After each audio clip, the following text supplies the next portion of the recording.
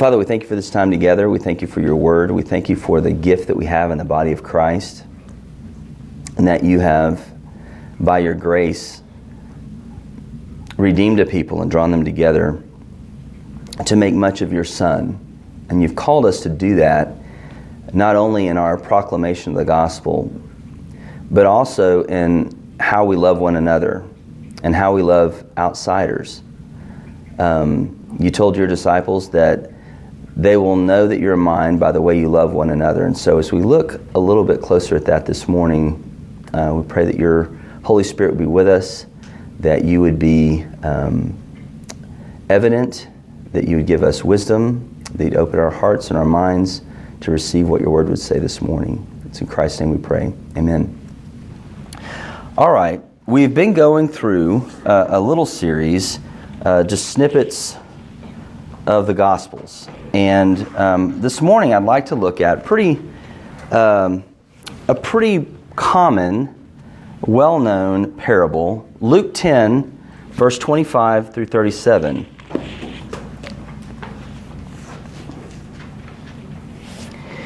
And one of the things I like to do with these parables is to really try to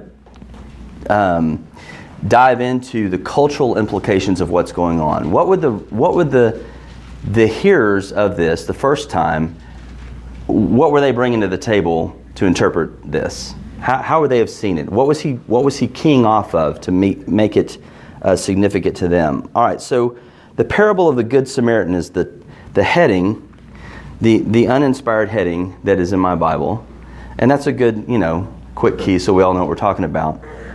But let's read it. Verse 25. And behold, a lawyer, that's always a good beginning. Behold, a lawyer stood up to put him to the test, saying, Teacher, what shall I do to inherit eternal life?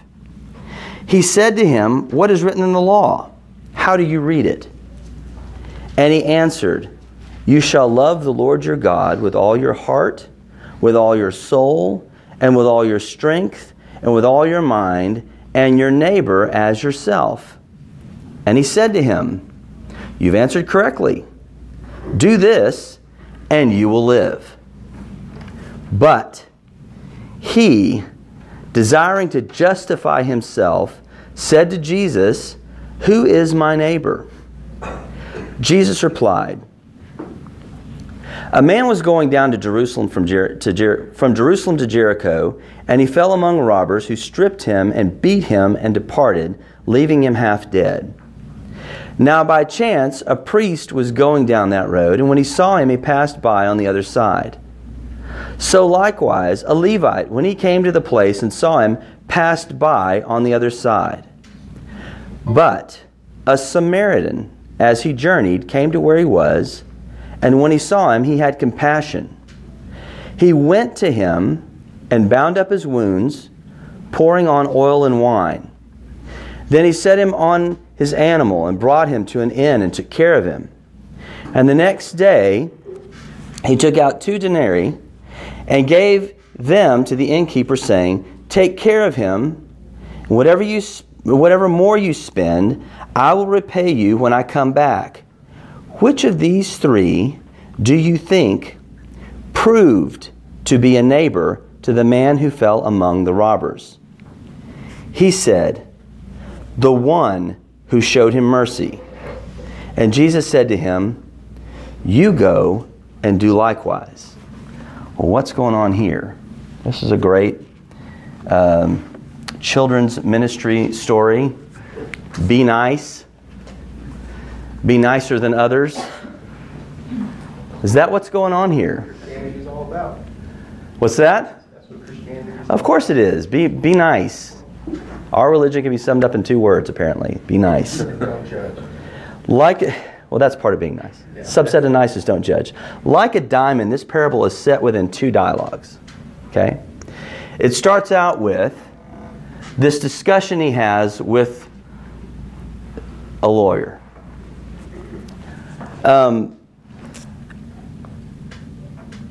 How is the demeanor of this guy when he approaches Jesus? What's he doing? How does it describe him? He's testing him And isn't it curious that he's testing him and he calls him teacher? Okay, in a teacher-student relationship, who's the one doing the testing? The teacher's doing the testing. And in this culture, when a teacher is testing a student, usually the teacher is the one standing and the students are sitting, and the lawyer rises up to put Jesus to the test. Is that a humble demeanor or a prideful demeanor? Prideful. And what does he ask him? What's he asking him? How to inherit eternal life. How do I inherit eternal life? All quests for ultimate truth or knowledge start here. But the lawyer is not seeking knowledge or truth. He's seeking to trap him, to test him. And this deposition he's doing casts the net wide. Do you think Jesus knows what the lawyer's doing? Well, of course he does. And being a good presuppositional apologist, Jesus responds with a question to drive home the fallacy of the lawyer's worldview. Welcome to Friday night. What does he do? What is his response? Go read the law. Go read the law. You're a lawyer, right? You're a Jewish lawyer. What does the law say? And what does he get from him? How do you read it, is what he says. What does the law say? And where does the lawyer go? He goes to the Ten Commandments. In what way? The idea behind them, not what it is. What's that? The idea behind them. The idea behind them, which is? It says, you shall love the Lord your God with all your heart, with all your soul, with all your strength, with all your mind, and your neighbor as yourself. So the law is summed up in two things. Love God, love your neighbor. Love God with everything, and love your neighbor as yourself. Right? That's where. And is that right? Jesus confirms. So go do it. What's the problem? He doesn't necessarily want to do it with all the neighbors. He does. Who is my neighbor? Who is my neighbor? Let's define terms. Let's limit through definition. He's already got the first one, though. He didn't ask who is my God. Yeah, and exactly. We don't want to go there. We don't want to go with. I find it interesting. He also, instead of saying he wanted to test him again, he wanted to justify himself, which speaks to the fact that he knows he's not treating everyone as his neighbor. Right. Or what else? What's the other? Yes, and what's the other aspect of that? He wants to justify himself. He's got a better shot at which one? Loving God with heart, mind, soul, and strength, or loving neighbor? Which one has he got a better shot at in his mind? Because when you set the standard as love God with everything, can you do that? So if I'm looking for a loophole, I've just condemned myself with love God with everything. Because that ain't happening. He solicits from him the law and then destroys his worldview because he can't do it. So I'm looking to justify myself. I know in my own heart, if I'm going to be intellectually and just downright honest, there's no way I can do number one. Maybe if we define terms correctly that benefits me, I can at least do a 50% mark and say, God, see, at least I did half, and I did some of the stuff. You see what's going on? How do I inherit eternal life? That's the context of the whole discussion. That's the initial question. That's the backdrop of the entire thing. How do I justify myself when I know I'm hosed because of what I've just set as the standard? My own standard. I can't even fulfill my own standard. And that's the way you deal with people and their worldview that's inconsistent with Christianity. You can't even live by your own standard. That's the way we deal with our own hearts. We can't even live by our own standard. So what does that tell us? We need a Savior. Right? That's the backdrop of the whole thing. But he doesn't want to hear this. Who's my neighbor? Let's define terms. What's wrong with the question? Fundamentally, he can't do it. He can't. It's a gift. The lawyer should know that born or adopted, those who are born or adopted inherit eternal life. It's not earned. It's given because of who you are. And he asks for a summary of the law. He gives him the summary. He gives him Deuteronomy 6:5, and then he gives him Leviticus 19:18, which is love neighbor. All right. The issue here is you can't love your neighbor without first loving God, and you see this through the thing. So Jesus says to him, great, follow your own advice, and you will inherit eternal life. Good luck with that. Go do it.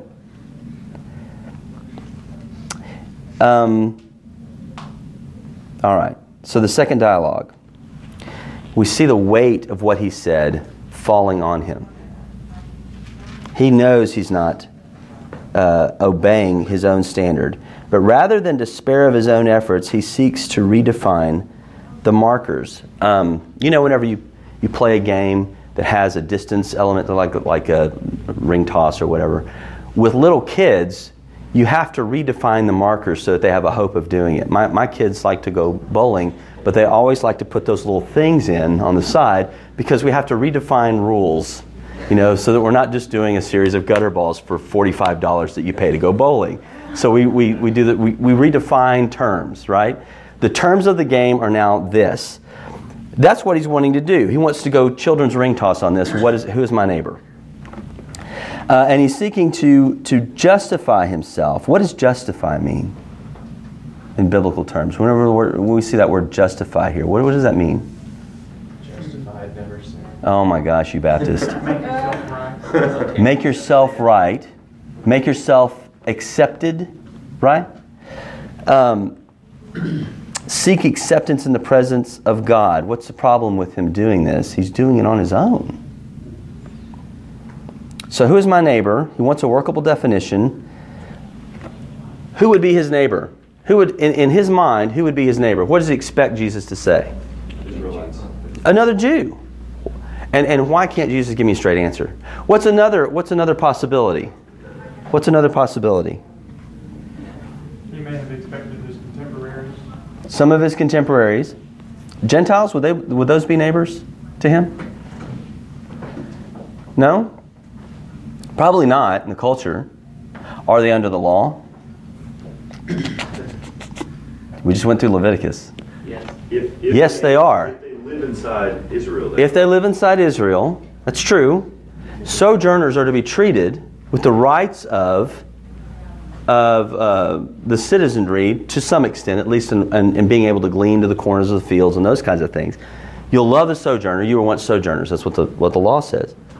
But he doesn't go there. But one thing is very, very clear. God hates Samaritans.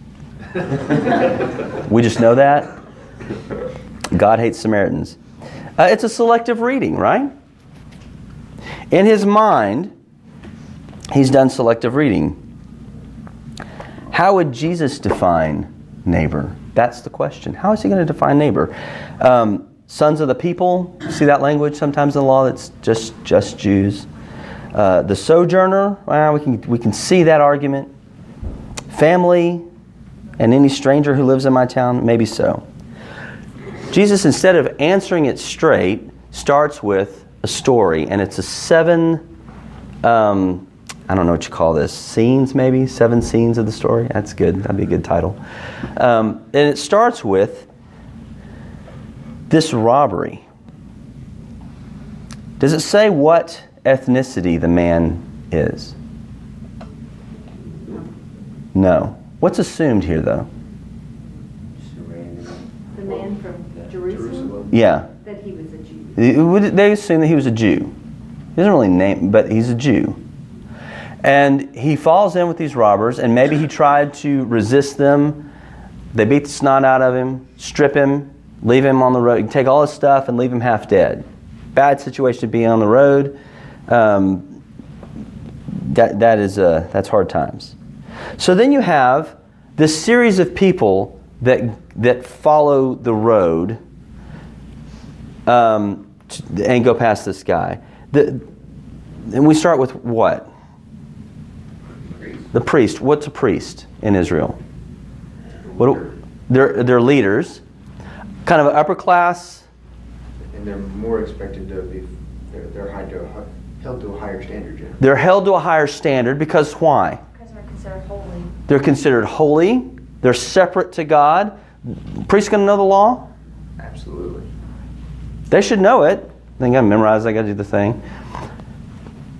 You have three classes of people who served in the temple. Do you remember? This is a little review time too on Leviticus. Three classes of people who served in the temple. Who do we have? We have a priest. Who else? The Levite. Thank you. And then the third person would be a non-Levite, whether priest or just lay Levite, but just a lay person that can do other things that are not necessarily considered temple related, but they serve the priest that way. So you've got three classes of people, a priest, Levite, and laymen who help with various tasks. Many of the priests lived in Jericho and would go up to Jerusalem for 2-week assignments. They did it by lots. They played poker or whatever, and decided who would go up to Jerusalem to serve in the temple for their 2-week slot. And so we assume from the story, it would be a very common thing for the priest to be going from Jericho to Jerusalem or on his way home from Jerusalem to Jericho, and when he runs across this guy. Social status, we know they're usually in the Second Temple period. The priests were wealthy. They were the wealthier members. They have means. It's a 17-mile trip from Jericho to Jerusalem, or from Jerusalem to Jericho. It kind of works both ways. What would you expect an upper-class guy to be doing? Would he be doing the Rhynes in D.C., walking 17 miles a day every day, or would something else be going on? What would he be doing? Probably riding, right? He's a man of means. He doesn't want to get his robe dirty. That's his glory. So he's riding this 17-mile hike. Okay, so he has means. He has a means of transportation, and he runs up on this guy. What does this mean for our victim? He had means of transporting him to help or safety at the very least. So what's the problem? How do we identify the culture? If I've got in my head my duty, who I'm supposed to help is Jews. How do I identify if this guy's a Jew? What are some things that I would do?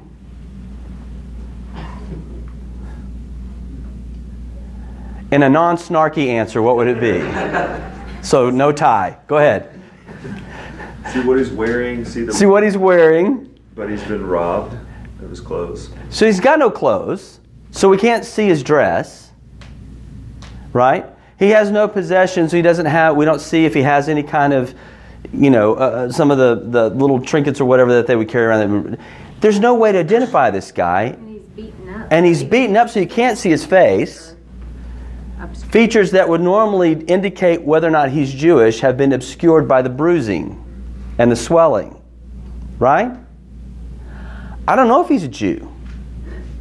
As well, the priest could be concerned about his own cleanliness and his own stuff, because for all he knows, the man is dead, and if he touches him, he'll be unclean, and that will have to lead to him having to do extra work. Absolutely. I don't know if the guy's dead. In the story, Jesus says he's half dead. And if I touch a dead body, are you serious? That's a week. I got to go through this thing. I'm going to lose one of my animals over this. I'm not going to be able to serve. I'm not going to be able to partake of my portion of the sacrifice. My family is going to suffer. If the guy's dead, I've got a lot of work I got to do. I don't know if he's a Jew. Do I really want to chance this? You just got off work. And I just got off work. Or he's going to work. And I'm tired. I got 17 miles to go. Before I sleep. So he's got an ethical dilemma. Right? Well, is it an ethical dilemma? Or a moral. It's a moral dilemma. Culturally, it is not determined what the guy is. What ought I to do? It would be the ethical dilemma. Very nicely done, sir. All right. So you have, if he's a Jew, the priest has a duty to help. No doubt he wanted to do his duty, but he can't identify if he owes one. What if he gets over there and the victim is a Greek or an Egyptian or a Syrian? He's not going to be able to do anything by law anyway, because they're Gentiles. If he approaches a foreigner, if he approaches a foreigner, it's a band all of a sudden. If he approaches a foreigner and then the victim died, again he would be ceremonial unclean. So it's just too risky. So what does he do? He goes to the other side. The other side of the road. Was he afraid his horse is going to stumble and throw him onto the body? What's the problem? I mean, you'd think he'd at least do a drive-by and just kind of look and see. Because Plausible you deniability. don't want to make eye Plausible deniability. Very good. It's a very political term. Don't want to make eye contact. Don't want to be near, so you can call out, reach to, just come. Yeah, so here and ignore. if he is half dead and he looks up, gosh, that would be very depressing to say, I'm sorry, I can't touch you. You're unclean. I got to keep going. So let's just avoid the unpleasantness of it all and go to the other side of the road and pretend like it doesn't exist altogether. That way he doesn't have a decision to make. Make a decision by not making a decision. Okay? So what do we have next? The Levite. Same situation, isn't it? Yep. Who's my neighbor? He probably knew the priest was ahead of him. The priest didn't stop. Maybe there's a reason. He knows the law better than I do. Right? There's excuse. Because of what the priest has done, the Levite's conscience is somewhat eased. He's done it. I can do it. Isn't that something about leadership? So he moves on. He also goes to the other side of the road. It's best not to make eye contact. It's best just to not have to make the decision. Let's move on. So then what happens? When you hear a story that begins with a priest, a rabbi, and a... That's not what you normally think. A priest or rabbi, I usually think deacon. I don't know why. But a priest or rabbi, and this time, when you hear a story with these three guys, you're going to think probably a Benjaminite or a whatever. A Jew. Yeah. I think going to Samaritan is probably not what they expected. Who are the Samaritans? They're half-breeds. They're half-Jews. They're from that section of Israel that broke off in the Great Schism of what was that? The Great Schism of 512. I can't remember what the year was when they did that. But where David's kingdom, or Solomon's kingdom, was given over to his son Rehoboam. Rehoboam does the bright thing and says he's going to raise taxes because that always works well for a people. And they say, no, you're not. And they split. And they almost came to blows. There's almost a war between the northern kingdom and the southern kingdom. But God stayed their hand and they didn't do it. But they set up idols in the northern kingdom so that good Israelites could go there and worship a god rather than have to come to the temple in Jerusalem because they didn't want them to influence the people and try to get back together. They like to keep the kingdom. So from that point forward, northern kingdom is an idolatrous nation, apostate. And during the exile period, they not inbred, that's the wrong term. They intermarried with, that's the wrong term, forget that, we'll edit that out. It's not... never mind, I'm not even going to go there. So they had intermarrying situations with Gentiles, Canaanites who were there, and it turned. What was the big thing in God's law? Don't marry these Canaanites; they'll cause you to fall. Well, that's exactly what happened with the Northern Kingdom. So and the capital of the Northern Kingdom was Samaria. So they were just referred to in terms of the Samaritans. Right? So that's the history behind this. By hating the Samaritans, what are they saying? We are holier than you. We've maintained true to the law. We've maintained pure to the law. We have loved God with all our heart, soul, mind, and strength, and loved our neighbors as ourselves. You, half-breeds, have not. Isn't that the general deal? We're in the law. We're in covenant with God. You're not. Now, forget the fact that part of the blessings of obeying the law was not to be a conquered people. That seemed like a sort of a disconnect for the Jews at the time. You're conquered. What does that mean? But that's the idea. We are, our father's Abraham, right? So here it is. A priest, a Levite, and a first century Jew would expect to be a layman to be the hero, but that's not what happens. It's the half-breed Samaritan. It's like a good Indian story in the Old West. That's the issue here. It would be better for the Jew to help a Samaritan than the other way around, because there's the superiority thing there. But Jesus goes with the Samaritan here, and the core issue here, what is the Samaritan's response to seeing this? Gosh, I'm going to be unclean. Compassion. It's compassion. Now, there's compassion and there's compassion, right? There's, gosh, that's awful, but I'm late. I'm going to have a flat tire. There's compassion, there's compassion. How do we know he has compassion? His actions. He demonstrates it. Demonstrates it thoroughly. Thoroughly, in what way? Not only does he basically pick him up off the side of the road and take him to the inn, he seeks to pay for his further expenses to finish his days. This is a big deal.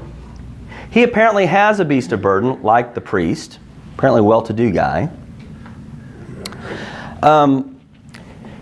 His compassion goes beyond the social mores to do what ought to be done, to do what is ethical. First, what does he do? He treats the wounds. How does he treat the wounds? Pouring on oil and wine. Oil and wine. Cheap? Expensive. It's expensive. It's the first aid of the day. You do the oil we do the wine to clean out the wound. You do the oil to kind of act as a salve. I guess I'm guessing that's what's going on. So you do the first aid of the day. You bind the wounds. And he uses what he has, all the resources, the oil, the wine, the cloth wrapping. He has a riding animal to carry the guy. He transports him, secondly. He risks his life by transporting him. Where's he transporting him? What country is he in? As a Samaritan, would he be in hostile country or friendly country? Hostile country. Hostile country. So he takes him to the hostel on the horse. Thank you. I'm going to get an 8. Hostile. Sorry, it's an East Texas thing. So he gets him on the horse and transports him in hostile country to the inn. Is that an act of, just cheap compassion, or is that gutsy? It's gutsy.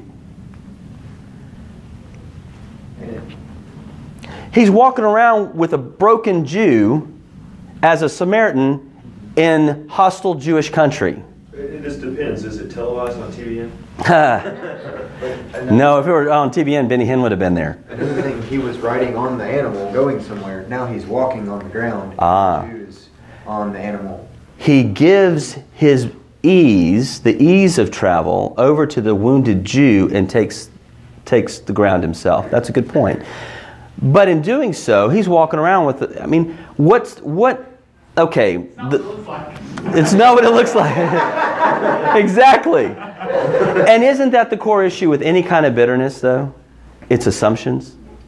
But Here's a Samaritan. I assume he beat up the Jew. Right? I assume this.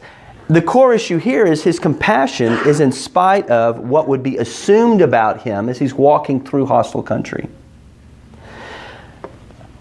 The listeners would have expected him to unload the victim on the edge of Jericho and disappear into the night. Leave a baby at the doorstep, kind of thing. It's not safe for him. Community vengeance may occur even when he's saving the life of this man. And what does he do the third? He spends the night there, tending to the man at his own expense, and the next morning when he leaves, what does he do? Pays the innkeeper to take care of it. He pays him how much? 2 denarius, didn't he? And He says, take care of him and I'll pay you. and I'll pay the difference. So that he's paying him quite a bit of money to take care of him. I'm not sure exactly what, I forgot to look up what that translates to in day wage. It's 2 days' wages? 2 days' wages. 2 days' wages. It was a guess. Because I've got Israeli currency conversion just rocking around in my head. So anyway, so he pays him 2 days' wages.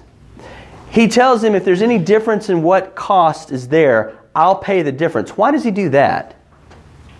What happens to a Jew that can't pay their debts to the innkeeper? Leviticus. He's got to work it off. He becomes a slave. Right? Now, if he becomes a slave, after going through all this trouble taking care of him, does that work toward his goal or against his goal of restoring the man? I mean, why would you set the guy up for that? So he, again, takes it on his own person to provide the materials to take care of him, the transport to get him to safety, the money to keep his care going, and he tends to him all night on his own. For a man that probably would hate him if he saw him on the side of the road. Is that compassion? Does that set the bar a little higher on compassion?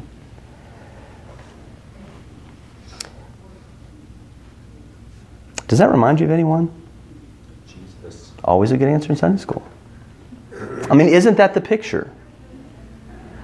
Let His blood be on us and on our children. That's hate. Right? And yet He binds the wounds. He came to bind the brokenhearted. He uses that language. Isaiah uses that language.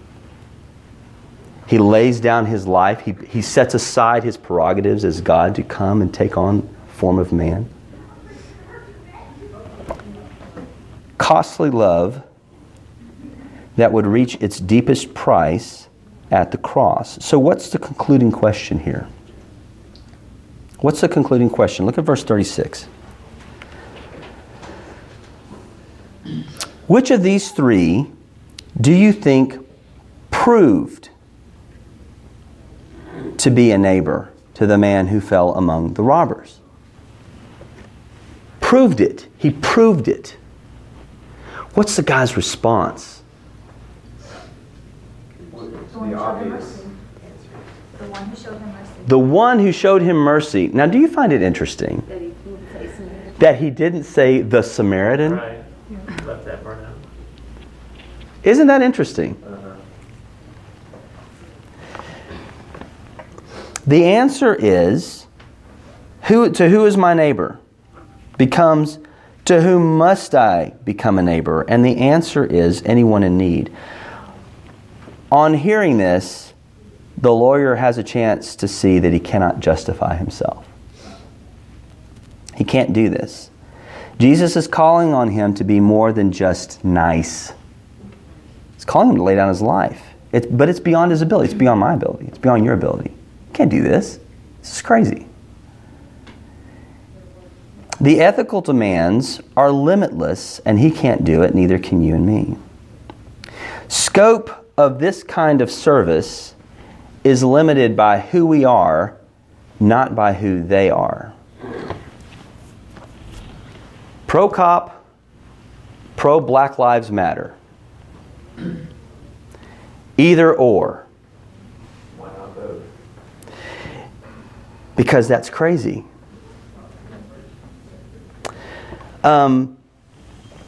It's easier to do the pendulum swinging. It's easy to do that. It's cheap. It's lazy to do that. So naturally, we do it as Americans. You demonize one group or the other and walk to the other side of the road. As a Christian, you don't have that luxury. Your king has set the bar pretty high on what ought to be, and you can't do it. I can't do it. Ultimately, the question on who is my neighbor rests upon, do you love God with all your heart, soul, mind, and strength? Because you can't do the second without doing the first. Isn't that what we saw in Exodus 20 when we went through the law? It starts with, no other gods before me, and that includes myself. That includes my sense of I've been wronged, or my ethnicity has been wronged. Love God alone. And He's called us, Jonahs, to go love the Ninevites who have butchered our people.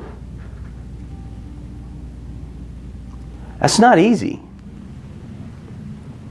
But that's what we're called to do. We're not called to take the lazy, cheap, luxury way out of this. Loving neighbor is not something I do to gain eternal life, but it flows from already having received it. You have to love God. You have to love Christ before you can love your neighbor. That's not just an intellectual thing. It's a heart thing that flows from a mind that's renewed, but it proves itself by action. Any comments or questions on that? I know what you mean when you say we can't do it. We can't do it without the level of Christ and the power of the Holy Spirit. Right. And I think a story that probably everybody's heard, but it just, I mean, it's an amazing story. It's Corrie ten Boom, who was in a concentration camp. Her sister died in a concentration camp, and after the war, she was speaking to a crowd, and afterwards a guy came up and wanted to talk to her and reached his hand out, and she recognized him as one of the German guards. Mm-hmm. And she said it was just the love of Christ flowing through me that I could even reach out my hand. Mm-hmm. And I think that's a test is, you know, what do you do in those situations when you would never choose to show love to someone like that? She can't do that. That has to be born from a heart that loves God more than I'm right and I want to justify myself. Or the black church. Yeah. I think this passage is easy to read, but it's incredibly hard to do because, I mean, there's a hard, fast line in the sand. What should you do? Well, yeah, we're going to help somebody in need. Mm-hmm. But, I mean, how, like, you watch all these movies about somebody's traveling through the woods and somebody's lying there and it's a trick that there's, 5 other people in the woods that as soon as you go down to look at that person, they pop up or pull a gun or whatever, and then everybody and so you're thinking about it's the assumptions, preservation as opposed to should I just help this guy, give him some money and bandage his wounds and get him on his way, versus what about my life? Right.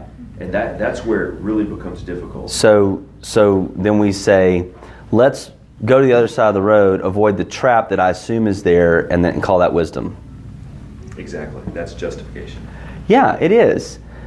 And again, I'm not saying pick up a hitchhiker every time you see one, because obviously that's crazy. But sometimes you got to make a phone call. Hey, there's a guy walking. He looks destitute. Again, you do want to use wisdom. I don't want to encourage this, We're not to throw caution to the wind. Right, exactly. You want to use wisdom in doing things, but at the same time, I think a lot of this, I know this bitterness divide that we're seeing develop that we haven't seen since the 1960s, that's coming from faulty assumptions that the guy on the other side is a guy of ill will. And that's true whether it's black, white. That's true whether it's someone in the church that is offended by something. And instead of doing what they need to do to make it right and dealing with the heart, it's assuming that the people that are on the other side are demons and I have to destroy them. That's not what we're called to do. That's pendulum swinging. That's not wisdom. That's not biblical. And so we want to guard against that. Even among our own circles, we want to guard against that.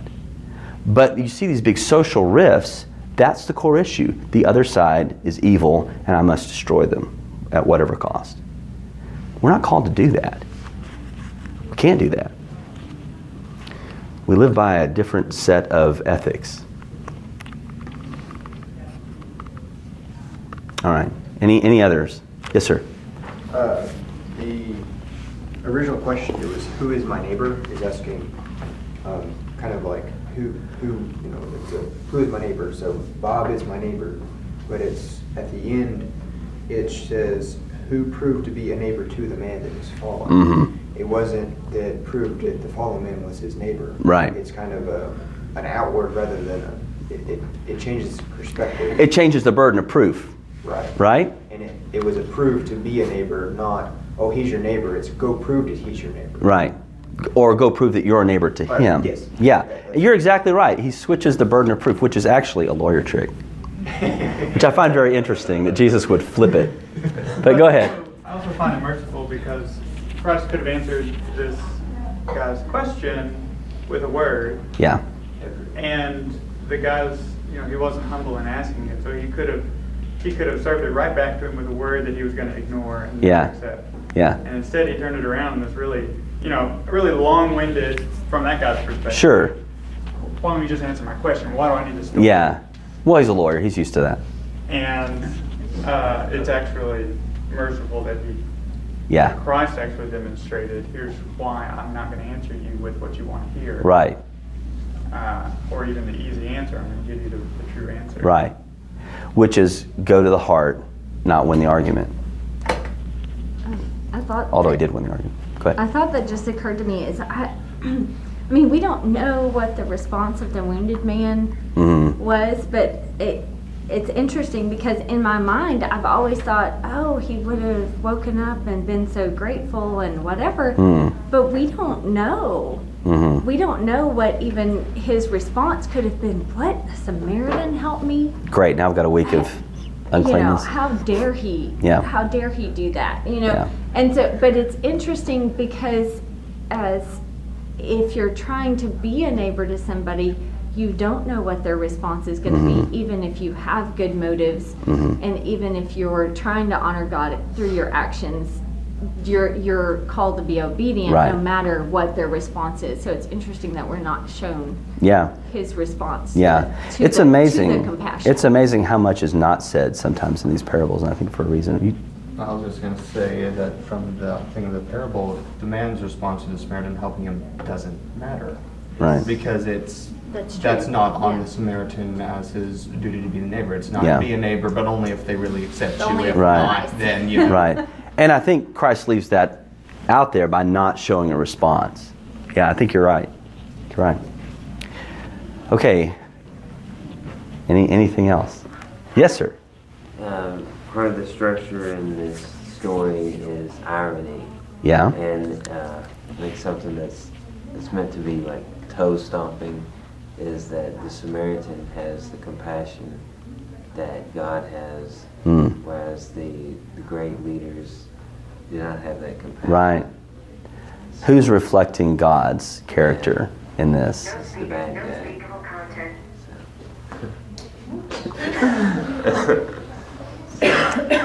Good. Think about that. That is ironic. And it probably left some people mad at the end of the story, I would think. Yeah. Yes, ma'am. I found it interesting that the story about the Samaritan, the first thing he said about him was that he came to where he was.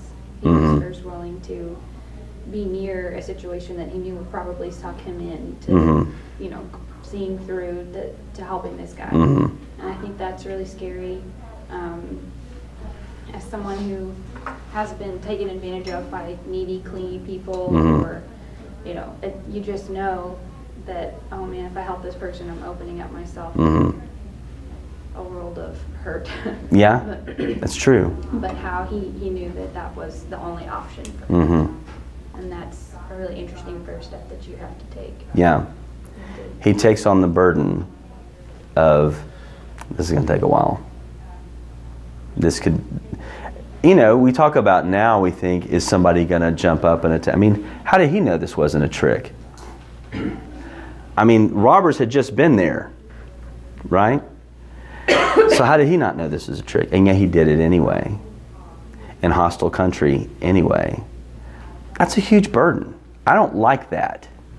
I hear stuff like that, I'm thinking, context that I'm in, where that would apply, yeah, I don't like that. That's not wise. It's not safety conscious. I've got a family. The bar's high. It's very high. Scarily high. All right. Anything else? Okay. I'm going to pray and we'll go.